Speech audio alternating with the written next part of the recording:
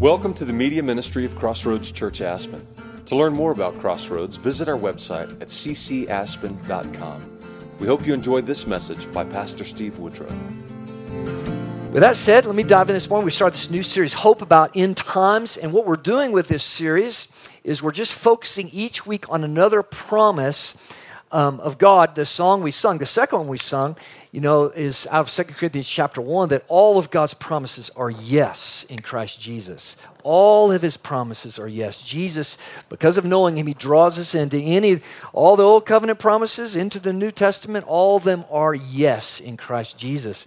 And so we're focusing on some of these fundamental truths and promises of God in this series related to the end times, related to the future, related to what we have to look forward to build our faith, right, during these times. And many of these things we don't understand. We don't hold on to it. During times like this of uncertainty, our trust in God, it gets rocked, and we miss the hope. We miss the foundation of those things.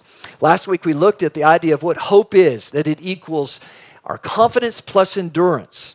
And the importance of understanding our confidence in what Jesus has done for us on the cross already, plus endurance. And endurance, it can only happen as we gather, as we spark one another. The Christian life, we can't maintain our confidence. We drift away without the brothers and sisters, right, encouraging one another in the process. So this morning, we want to look at this great promise. What happens when we breathe our last? When we die, the Christian hope, the promises we're going to see, the promise is that when we die, we are immediately with Jesus in paradise. We are immediately with God when we breathe our last. And that is a critical assurance that God's people are to have, not only for our own lives to live and understand, have a whole new perspective on death, but also to bring that hope, right, alongside people who are struggling or losing a loved one or whatever it may be. We're to be people of hope. We're to have that confidence, right, and understand, because of what Jesus has done for us in defeating the power of death, is that he has promised that we are with him. Philippians chapter 1, Paul says it very clearly, right? He says, to live is Christ, to die is gain. And he said, I'd much rather, in 2 Corinthians chapter 5, I'd much rather be with Jesus. I'd much rather be departed, right, than to be here, is Paul's heartbeat. But he says, I know that I need to live on. I have some more years. God has some work for me to do. And that really challenges us as a church, as God's people, to see, boy, am I focused on that? Is that my hope? Or am I so focused horizontally on what God is doing, what's happening in the world, that I've lost that hope? Have I built up my hope to really live by the great confidence we have in the gospel and what Jesus, right, has done for us? And so this morning, unequivocally, before all of us, to realize that the scripture is very clear that if we know Jesus, when we breathe our last, in that very moment, we're in the presence of God. We are with Jesus in his very presence. Now this morning, the title of this, I titled this, What Side of Jesus Are You On? My original title is, What Side of Jesus Are You On, the Right or the Left? And yes, exactly. That is why I did not title it that. Is because this is not a political message at all. But what it is about is when Jesus was crucified, he was crucified with a thief on both sides of him. And the question, all of humanity, every one of us identifies with one of those thieves. And whichever thief we identify determines completely my assurance, my relationship with God, and my assurance of what happens when it comes to death, when it comes to my future and all the future promises. Which side of Jesus are you on? Which side of Jesus are we on? Which thief, which criminal do we identify with? That sets the tone for our entire eternity, our entire life. And that's what I want us to look at this morning in Luke chapter 23. Now, just before we get in there, a little background here. Jesus has already gone through the course of the before the Sanhedrin, before the chief priests and everything, and before Rome, and he's on his way, the Via Dolorosa as such, through Jerusalem out to Golgotha, right outside of Jerusalem, to be crucified along with two other thieves. And we'll see here in the context that since it was Passover weekend, or Passover had just occurred and everything, the feast weekend is many people had traveled into Jerusalem to celebrate. And we'll see this guy we don't know much about, Simon Cyrene. He was called from the sidelines of watching what was going on to come bear Jesus' cross because Jesus was weakened by the brutality of being whipped. The other thing I just want to put before we get into this is you'll notice when you read the gospel accounts of the crucifixion, you'll see that the gospel writers, they did not include all the blood and gore, the reality of what happened there. It's just, as we're going to see here, it says, and they were crucified. And he moves on to deal with the heartbeat of each criminal and how they responded and the response of the crowd, soldiers, priests, and religious people to Jesus and to the crucifixion. And so I just want to point us to think about something that maybe you saw the Passion of Christ and those things, and we can sit and watch that and get moved by the gore and everything Jesus did for us. And that can be important, but throughout church history, unfortunately, what's happened when it comes to the crucifixion, the gospel itself, is that we wrap it in a whole bunch of religion. We wrap it in a whole bunch of man's traditions and focus on things other than what God and the gospel writers want us to primarily focus on, which is which side of Jesus are we on? In other words, what is our heart going to do with Jesus? What is our heart going to do with what he's done for us? And just the course of time and history is that mankind, when we take the gospel and we keep adding to it, we keep putting things that initially were good things that we thought that would have us focus on everything. But what happens is that we move into a place of religion where we're more focused on our traditions, our way of things being done, than we do the gospel itself and to a relationship with Jesus. We'll see these two thieves. It comes down to ultimate a relationship with God. And you'll see this lived out, the simplicity of what it takes to come into a saving relationship with Jesus. The power of that, right, is not wrapped up in all the things that we've added to it over the years. It comes down to a conversation about who Jesus is.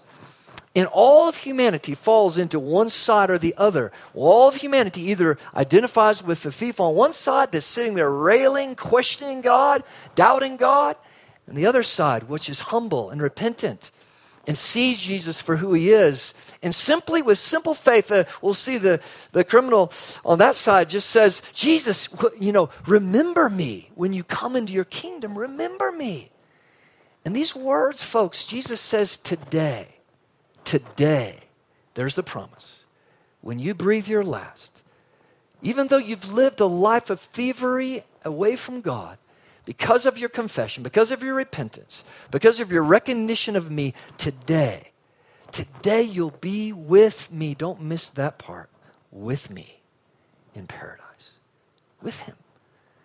And folks, it's that simple. So much of the gospel is that simple and of aligning ourselves with him. And when church was meant to be, you look at the book of Acts, it wasn't a whole bunch of confusion. There was some simplicity about when God's people gathered together to encourage each other. Communion was at the center. It's Jesus. It's what he's done for us. It's remembering him. And it's gathering around to encourage, to hear from the word of God, and to encourage each other in the things of God and the promises of God, to build each other up. Right? So that our faith would be strengthened. We'd be encouraged in the promises of God and what he's done for us, that those be reestablished right in our lives. Because boy, as we know, we get out in the world and we get beat up. If we stood the pressure of what was going on in this, what we're getting ready to read, the crowd railing, everybody, the religious leaders, the passerbys, the Roman soldiers, even the thief on one side was just railing at Jesus. It was a mob attack, a mob mentality, right, that took over.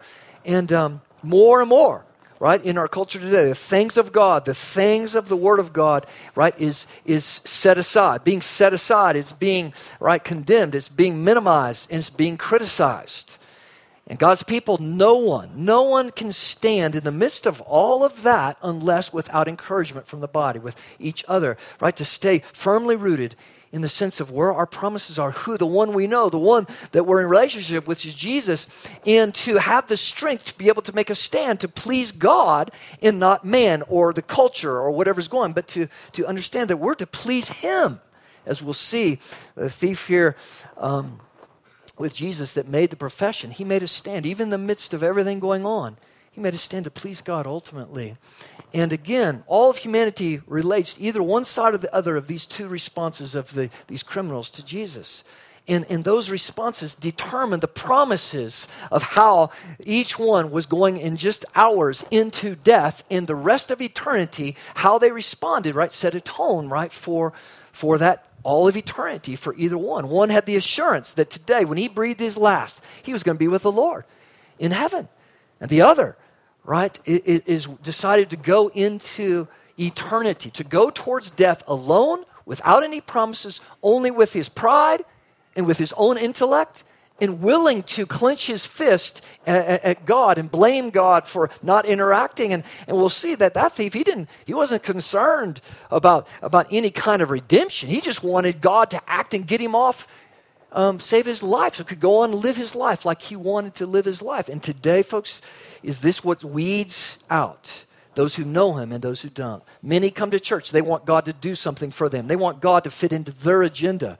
And that's the culture we've created right into America. When we've chucked truth out the window, and your truth is your truth, my truth is your truth, we suppress the truth of God, is that we are reaping now the consequences of that, where there is no unity in our country or nation any longer, right? Because there is nothing to hold us together, right? Because your truth is your truth, right? It's all polarized. We have elevated diversity above unity, and we're reaping the consequences of that. That will lead us to a place ultimately, right, of saying that, but like the criminal on one side, that I'm willing to go through life and just, I'm good enough. I'll make my stand before God. I'll go to court before God, before a holy God. There's no fear of God, as we're going to see, right, in that. And folks, I open that up to you this morning. Where's the fear of God today? Where's the fear of God? In the midst of our actions and everything else, where's the fear of God, the reverence before a God? Where's personal responsibility? Where's that today? And let's take it a little further. Where's personal responsibility that, one day, the scripture is very clear, every one of us will stand before God and give an account for our life. It says every word that comes out of my mouth. Where's the fear of God? To say that, maybe I should, like the one thief, maybe I need to have some repentance. Maybe I need to have some reverence. Maybe I need to start asking some questions when it comes to my responsibility in this life, to live this life that was a gift to me. None of us did anything for our life. Everything you are, everything I am, all of your DNA, all of who you are was given to you. You had nothing to do with your existence here right now. It is a gift of God. It's a gift of God. And so what pride to think that I'm in control of my body? What pride to say that I'm going to go through life making my decisions and questioning God? Where's the fear of God? Now the problem is, there's no fear of God in the church today. Because if there's fear of God in the church, as we're going to see, the second thief leans across Jesus and tells God, where's your fear? Do you not fear God? There's a church today, there's no fear, and there's not the confidence, the hope of the assurance we have of eternities in the balance. This isn't just kind of God going to grade on the curve one day. Everybody's, it's good enough, fall into that water. That's nowhere in Scripture. Jesus didn't go to the massive loving action that he did on the cross so that we would live this passive idea of, it'll just all work out in the end. No, the scriptures are real clear. All of humanity is either on one side or the other of Jesus. One that decides to go through life on their own and to stand before God just claiming their own goodness and will take whatever comes. The other side recognizes our great need of a Savior and understands the magnitude of what God has done for us, has some humility and repentance, fears God, and receives the grace of God, the free gift that God has for them, and therefore enters in to Jesus' kingdom. So if you want to follow along with me, this is Luke chapter 23, starting verse 26. And as they led him, Jesus, away, they seized one, Simon of Cyrene, who was coming in from the country, and laid on him the cross to carry it behind Jesus. And there followed him a great multitude of the people and of women who were mourning and lamenting for him. But turning to them, Jesus said, daughters of Jerusalem. Now, just picture this. Simon, he's all beat up. He can hardly walk, let alone carry the cross. So they pull Simon, this person, right out of the crowd and put the cross on him. And he following Jesus, carrying the cross. Jesus is in front, barely making it. And all in that day and age, sometimes they would even hire lamenters around funerals and the death of people, and they would just be lamenting over this process. Jesus stops in the midst of this and on his way to the cross, and he gives this prophetic word, and it's no messing around. Daughters of Jerusalem, do not weep for me, but weep for yourselves and for your children. For behold, the days are coming when they will say, blessed are the barren and the wombs that never bore and the breasts that never nursed. Then they will begin to say to the mountains, fall on us, and to the hills, cover us. For if they do these things when the word is green, what will happen when it's dry? Now, I'm going to get more in detail historically on that through this week's Daily Faith Builders, but I just want to say this. Here's a prophetic word. What Jesus basically is calling out is saying, don't weep. Understand the magnitude of evil in the world and the magnitude of God's judgment in the world of what is coming. And understand that that's coming that should cause a response, a fear of God among people, right, that would move us towards a humility of pursuing God, right, to bring salvation. Instead, in other words, he's telling the mourners to say, think about where are you? Which side are you going to be on? Which side of Jesus are you going to be on? Verse 32, 2 others who were criminals were led away to be put to death with him. And when they came to the place that is called the Skull, there they crucified him and the criminals, one on his right and one on his left. And Jesus said, see, Luke wasn't concerned about what the trauma of what was happening around the crucifixion. He went straight to Jesus' words. In the midst of all this trauma, what does Jesus say? Father, forgive them, for they know not what they do. And they cast lots, divided his garments, and the people stood by watching. But the rulers scoffed at him, saying, he saved others, let him save himself. If he's the Christ of God, his chosen one. The soldiers mocked him also, coming up and offering him sour wine and saying, if you are the king of the Jews, save yourself. There was also an inscription over him, this is the king of the Jews. And Pilate did that to smite the Jewish leaders. One of the criminals who were hanged railed at him. That word in the Greek means he blasphemed Jesus, saying, are you not the Christ? Save yourself and us. Wow. And I think, folks, when we're pressed, here's the reality of things. With that criminal, what was going on here with Jesus and these two being put to death in a horrific manner, when we're pressed, what's really on the inside comes out. I was like the old illustration of parenting. You know, you take the tooth of toothpaste and you squeeze it, right? And something pops out.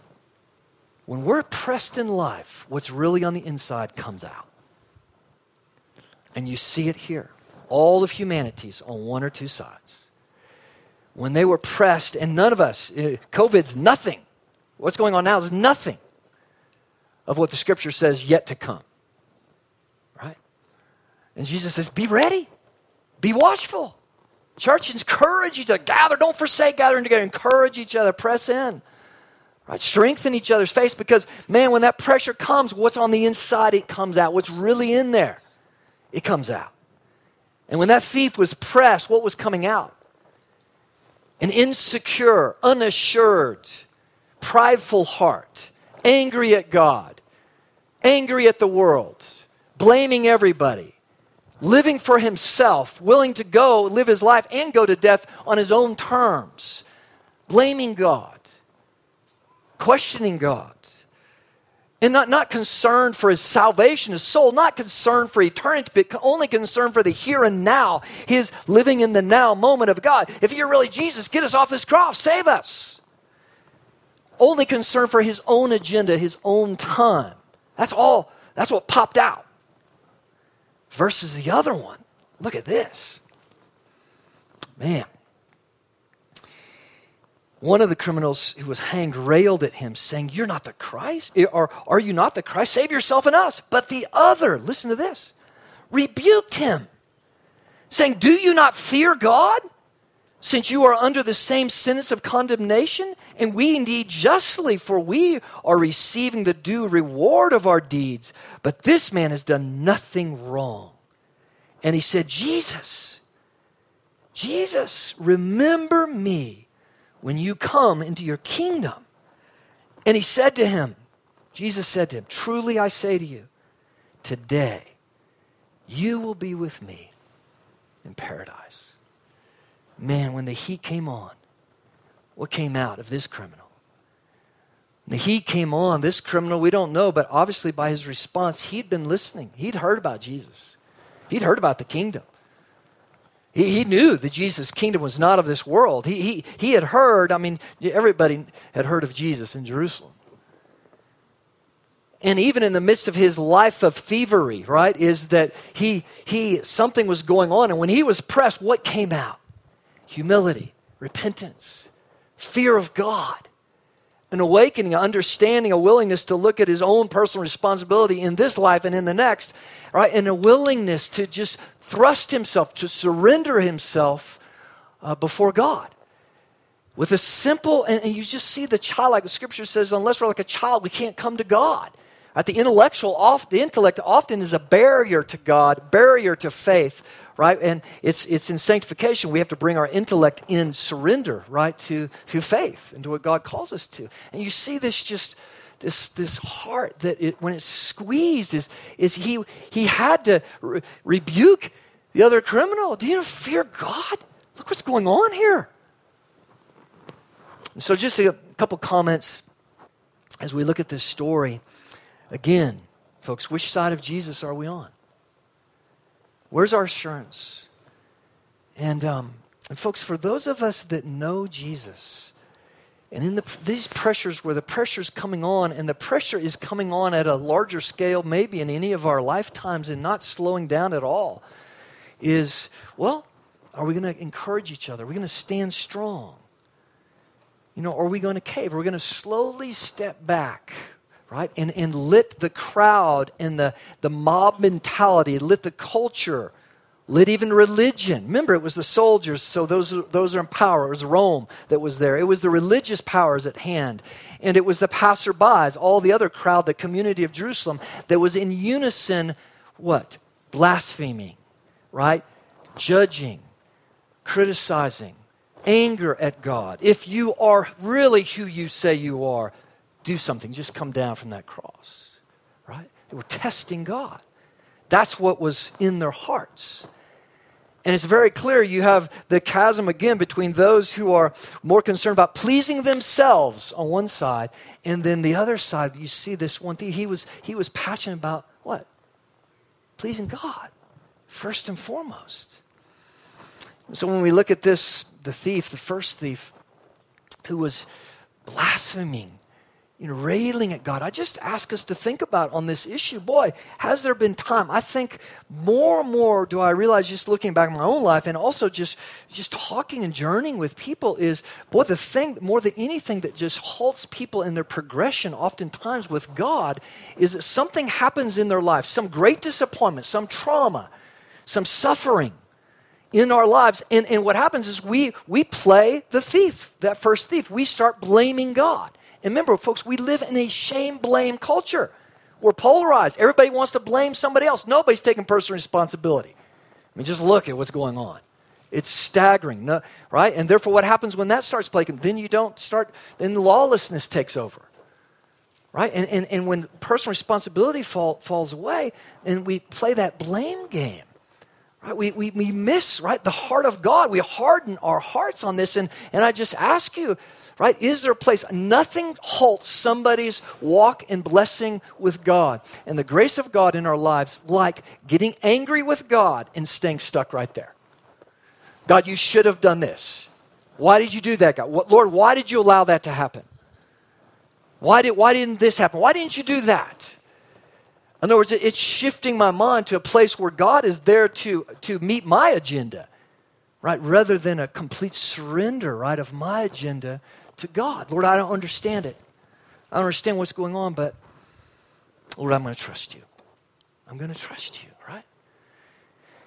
And so the first thief over what we see is his willingness to blame God. In other words, to question God on his sovereign goodness and understanding, and to put that into his framework, right, rather than a submission, right, to God, and to trust God, right, for the process. And then we come to the second thief. And folks, it's interesting. The first thing out of his mouth is that he hears all the railing against Jesus from every turn up there, and something in him, it squeezes out, and he sees Jesus for who he really is. And he rebukes the other criminal. Do you not fear God? Do you not fear God?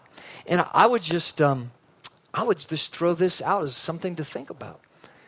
Is we know there's very little fear of God in our nation today, but also in the church itself, there's not much fear of God. There's not a sense of just, I got to be right, personal responsibility before our Maker, let alone personal responsibility with each other. Where's the fear of God? And when was the last time we actually stepped in out of the love of God and out of the love of people's souls, and we actually got into people's lives and we said that, brother, sister, is there not any fear of God in you? Because the way you're living, the decisions you're making, or where you're at in your life, is there any fear of God? We need to restore those words in our language, in our discussion today when we're talking to people. And that's out of a place of assurance. That's out of a place of confidence and hope that we know that we're His, right? And that we can't be taken from His hands, as the promise says. We know we're His, and a confidence comes that we're able to engage people, right? And we're more concerned about pleasing God in showing His love to people than we are about being PC or whatever it is about, I don't want to offend them. We have got to break through that. You can't find anywhere in the Scripture where it presents God's people, right, thinking about, I just don't want to offend them. Right? The context was always, we need to please God, and out of the love of God, people need to hear what the truth of God is. That means we have to step into people's lives and say the tough things out of love. And the motivation has to be, again, there's two options. Either my eternity is going the way of that thief, which is away from the presence of God. To be alone forever, eternity. Or it's by the grace of God, right? And to be with Jesus, as it says, the promise. And folks, the love of God can't be inside me if I'm not willing to make a stand and step into people's lives and have a conversation about the magnitude of that issue. But folks, let's be honest, right? This is not PC stuff, right, today, in the sense of having to talk about eternal life and the consequence of what happens after death. The Scripture is very clear. When we breathe our last, it's appointed once to die, Hebrews says, and then the judgment comes. We'll all stand before the judgment seat of God and give an account for our life. The question is, am I going to stand there like the one thief, and sit there and try to prove to God that my goodness or why I should be there? Versus the other one, that we stand before God and Jesus is the one who makes a way. He's the one who's our advocate, right? We stand under the grace of God in that thing. So, and I think you see with this second thief, his understanding, his humility to realize, man, I am deserving of death. The word here for criminal, it means evildoer. It's applied to all of humanity. Stats came out last week, two stats that are again, when we don't see church, we see radically what's happening in our nation, right? Church is no longer essential as a culture. And we keep redefining terms, right, that God has held out as sacred, right? We keep redefining what God has said clearly and how He created, and we redefine those things. What came out last week was that the majority of Americans, they do not think there is some inherent sanctity of life associated with human life, any different than the animal world or anything else. That's another clear indicator of where the culture's at, right?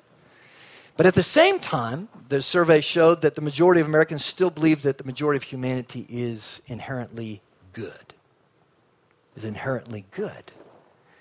And we'll never see our need for God. There'll never be any fear of God if I'm thinking and trying to do what culture's doing. Oh no, we're good. We can fix these problems. We can fix this world. We've got the solutions. Rather than a humility that says, Lord, we are lost without you. Right? We can't get there. And you see this with the thief over here. He says, do you not fear God? Do you not see that we are we deserve what we're getting? But he doesn't. And the thing that separated Jesus from these two and all of humanity, he was the perfect human, right? No one could hold him to any sin or doing anything wrong. He was a perfect sacrifice. He was the perfect God-man. He was the Son of God coming to rescue us. But that thief understood, I need a Savior. I will stand before God and I have nothing to offer unless God shows his radical grace, right? And then for him to turn to Jesus, what amazing, Jesus, remember me when you come into your kingdom. Wow, what faith and what understanding of what Jesus was calling up to, right? And just the final thing here, I just want to end with those words of Jesus. In the midst of all this, in the midst of all the cultural railing on Jesus. And folks, let's just be honest here. Right? In our culture today, you can rail on Jesus and Christianity all day long. You can take the name of God in vain, Jesus, his name, all day long in our culture. Why is that? Why is it that if there's a railing on any other path, any other thing, that the whole community rises up? It should be proof. It should be proof, right, of his uniqueness, of his greatness, right? The same thing here. All the Romans, the religious leaders, right? Everyone, the soldiers, et cetera, the passersby, those that were all there for the festivals, they were all, come on, if you really are who you say you are, just come down from that cross. Do something. Show us, prove us, God, that you are there. That's the Western voice today. That's the voice that has determined our culture today, folks. And it's a growing voice. And guess what? It's nothing, shouldn't surprise us. It's all in the scripture, right? He says, as the end times come, more will claim some kind of insight, more will speak out against him. There will be more spiritual confusion, on and on and on. And there will be persecution against his people and his truth. Shouldn't surprise anyone. The question is, how are we going to deal with this very polarized situation where we are having a hard time having a healthy discussion, right, with one another? And folks, this is where I think I leave it with you, Jesus' words from the cross, right? Father, forgive them. They know not what they do.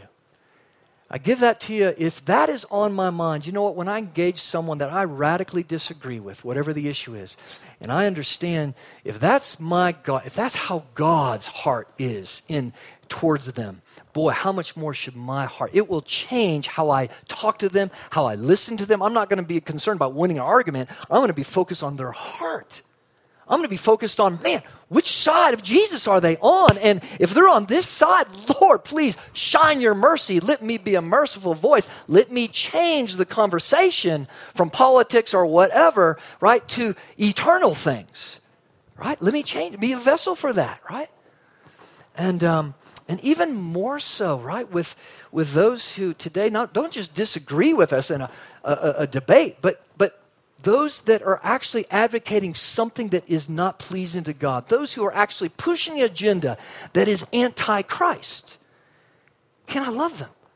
How am I going to engage them and think that I need to do what God did, right? This side over here, the criminal, was being of humility, and again, it's changing. Lord, if that's your disposition towards them, in the midst of that suffering, please, Lord, with those that are advocating something that is leading, right now we're leading people, families, individuals into such radical spiritual confusion. And in the name of trying, and unfortunately in the name of much in the church, we're trying to kind of soft sell what God's word says and try to come alongside people. And no, the truth needs to be told. We need to talk about the fear of God, and the conversation has to be changed back to the glory of God, and that the day is coming when these people, these friends, all of us will stand before God, and our perception should be, Lord, may your grace open their eyes. The only way that can happen, you're not going to win an argument. No one gets won into the kingdom of God by an argument. It's by sacrificial love. It's by having that heartbeat of, Lord, they don't know what they're doing. Please shine your grace. Please shine your mercy. If that took hold among believers, we would have a bridge right into people's lives today like no other. But that can't happen, folks, without our feet being firmly standing upon one of the many and glorious promises of God, is that we're in his hands. Our future is set and solid. And out of the grace of God, just like this criminal, he did nothing. He received the grace of God. Jesus said, today, you'll be with me, right? It's that grace, right?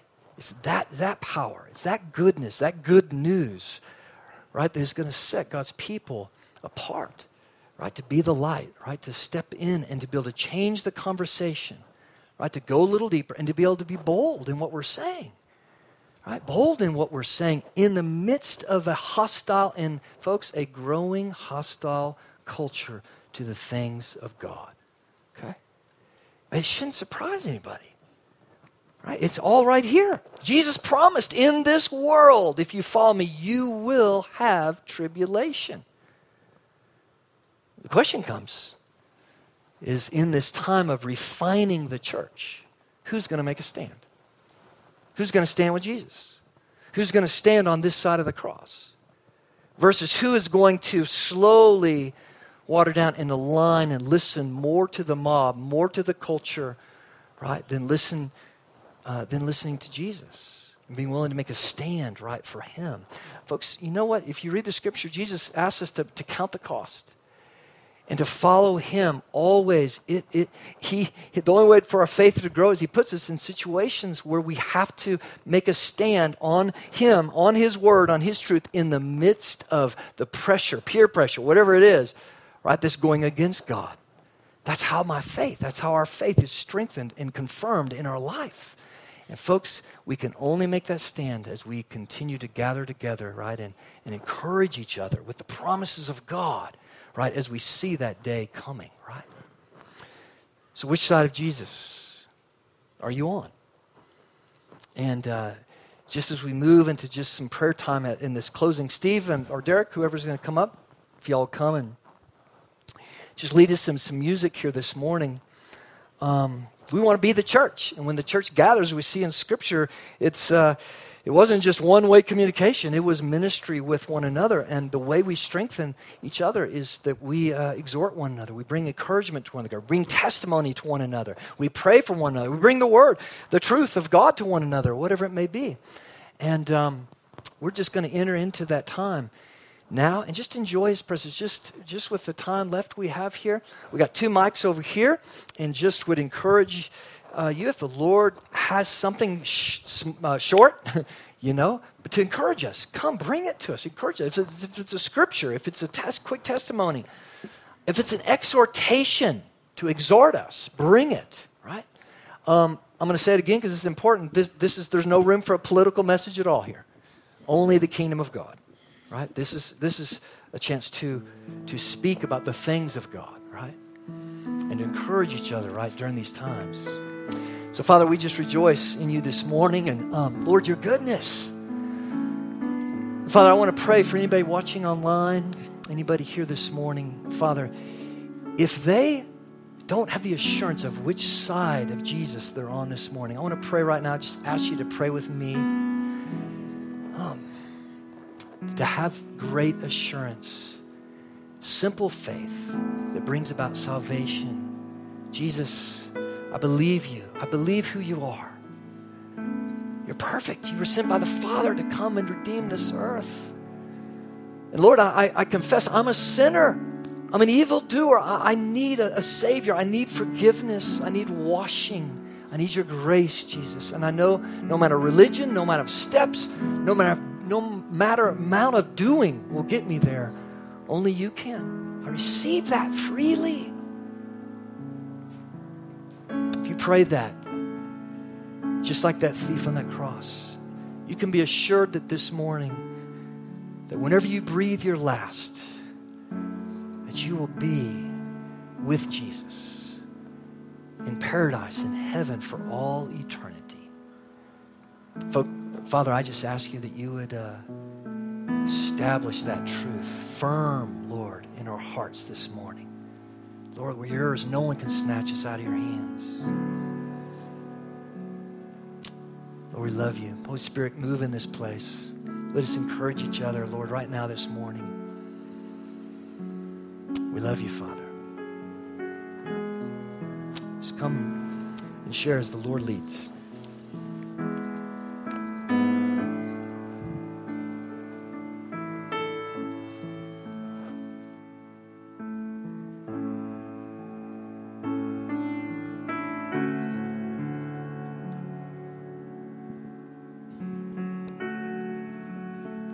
This morning, Casey and I went up to Root Eye to practice some swimming. I'd been practicing swimming in the pool quite often, but this was my first open water swim, so I didn't really know what to expect. So we get out there, and Casey's leading out there, and before I know it, we're almost half a mile out in the middle of Root Eye, and I stop and look around and realize how far I am from the bank and start to have a panic attack. And my chest is tightening, I'm just gasping for air and trying to figure out, like, do I just float? What do I do? And Casey was a ways away, but I called out to him, and he swam back to me and helped me, held me, and I floated while I was able to catch my breath. And then he gave me a few tips on how to make my stroke better and how to be more efficient. And then he said, I want you to follow me. You'll see the bubbles by my feet. I want you to swim in towards the bubbles and just trust that you're going the right way. And I couldn't see the boat ramp where we were trying to get to, but I just had to know we were just swimming from point to point. And as I was reflecting on that this morning, God just showed me that this is what he wants to do for us. When we're all in new waters, and we're all in a season of new waters right now, and we're starting to drown, if we're being crippled by fear, if the enemy is trying to take over, because we don't know where we are, everything's unfamiliar.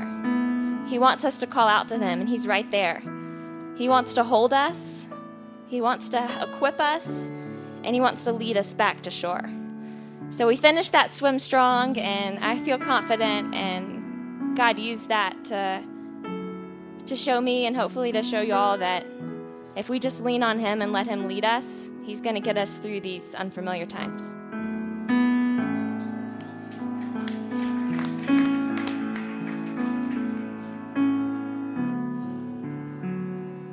Thanks, Ashley. I don't want to miss the point of that, but you've already been to Root Eye and back.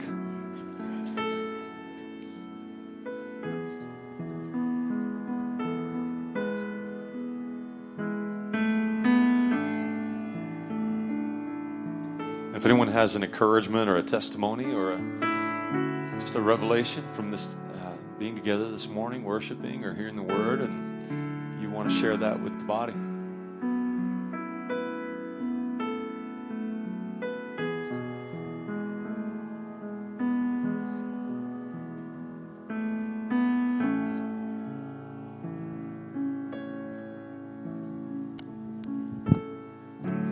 I just want to share a prayer. Holy Father, we thank you. Father, we thank you for the good God that you are and all that you're doing in our lives. In Jesus Christ, we thank you for the sacrifice you've made that we can have that connection to God. And Holy Spirit, how much we thank you that you're our comforter. We have the knowledge and wisdom for all things in this world. We just need to be still to draw it out. And it's great, right? In these moments of stillness, you're hearing things from the Spirit. You're thinking about those people you love. You're thinking about the things you want to do for those people. Holy Spirit, we thank you that we have the wisdom and knowledge. In here, we just need to be still to draw it out. And Father God, we thank you that you have planted a measure of faith in every one of us. And some will step forward and develop that measure of faith, and they will grow and teach us. And Lord, we remove We remove those works of the devil. We remove those people in our lives that are creating doubt. Jesus could not perform miracles in his own home because of the doubt in his own village. Lord, we remove these people out of our life that are generating doubt and dampening our faith, Father, and we replace them with your helpers, with your saints and your angels. We put those people in our path, Father, and I know you're answering this prayer right now, to grow the body, to grow the faith and the church together in these uncertain times when people are hanging on to the news and they're hanging on to things that they're seeing and hearing and not believing in the Word. Not believing in the Word that you give us that is in front of us. Is the Bible open or closed on the nightstand? Get into it, Lord. That's the word from the Holy Spirit, Father. We thank you that you will remind us of the good things to do and how to pull through this. Like Ashley said, it's going to get weird out there. There's going to be points where we're going to be feeling like we're drowning. And I saw the fear in her eyes, and I knew that to the peace, can we call on these what we know? I've been there before. I know that if we just calm, we'll make it through. Lord, Father, we thank you that your word doesn't change. It never returns void. And you're carrying these people here now. We are trend-setting to bring back the gathering and show people this is God first. God first. We've made it. This whole civilization has made it through things way worse than COVID.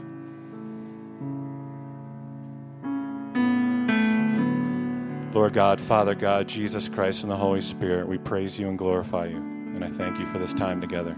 Amen. Thanks, Casey.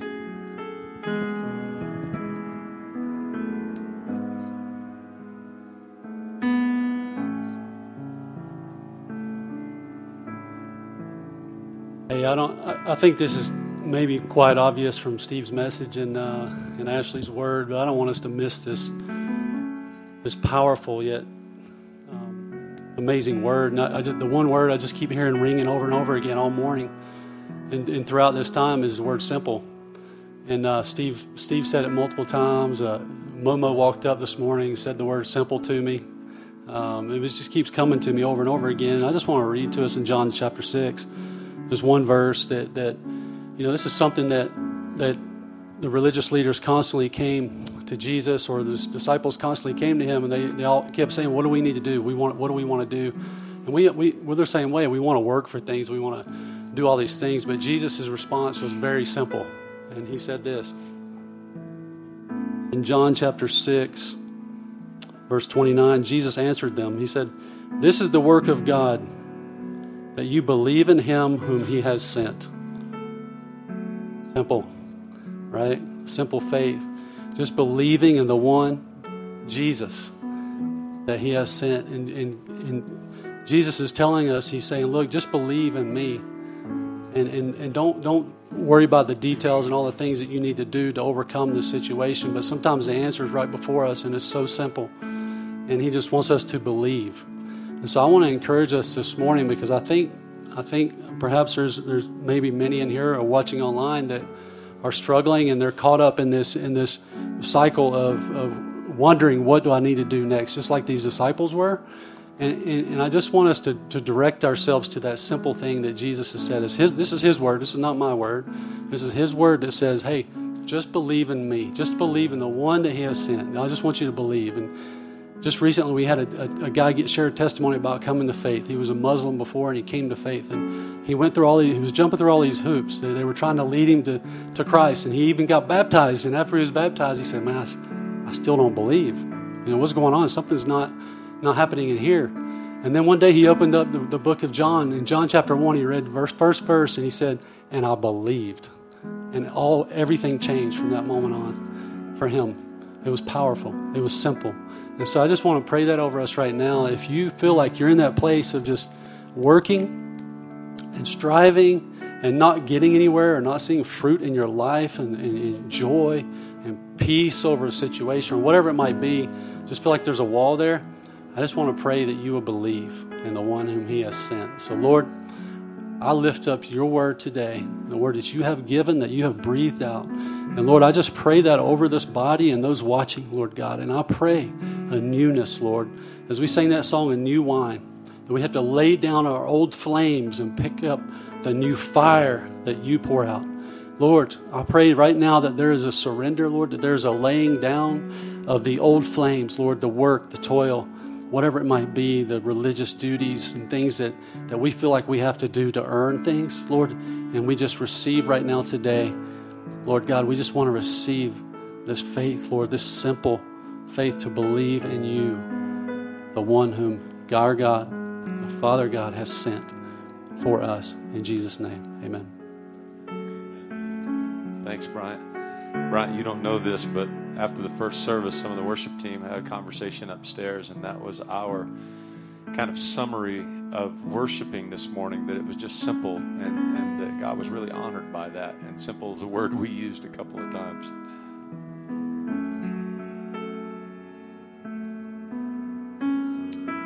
We'll wrap up, but yeah, one more. Thank you. Hi, I'm visiting from out of town, from Texas. Let me raise that.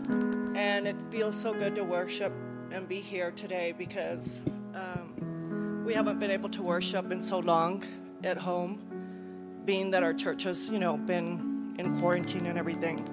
And I'm so touched to be here because my mom used to bring me here to this church. She loved this church. She's with the Lord now in heaven. And I'm just so grateful to have this worship time here with you. It's been sad being here because we have Texas license plates and people have not been very friendly to us. Get out of town and this and that, and it makes me sad that their heart is so far from God. So I want to pray for those people that are so lost.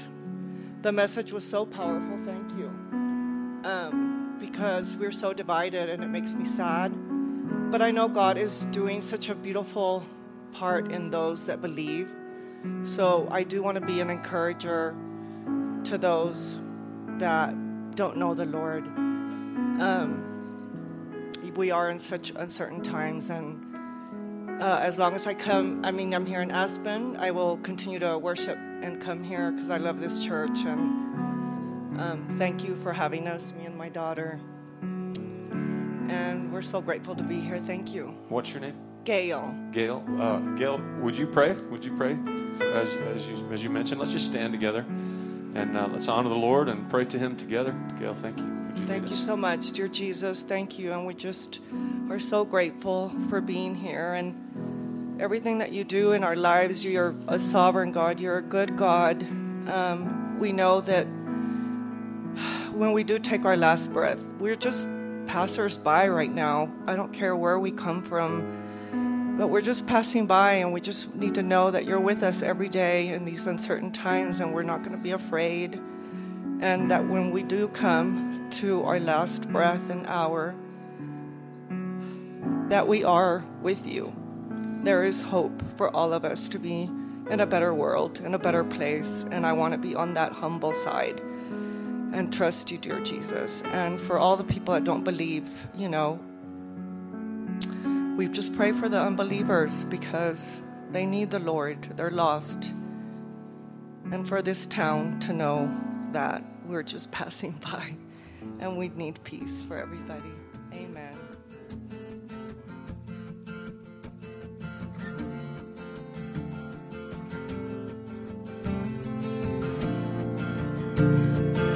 Thank you for listening to this message. To hear other messages or learn more about Crossroads Church, visit our website at ccaspen.com.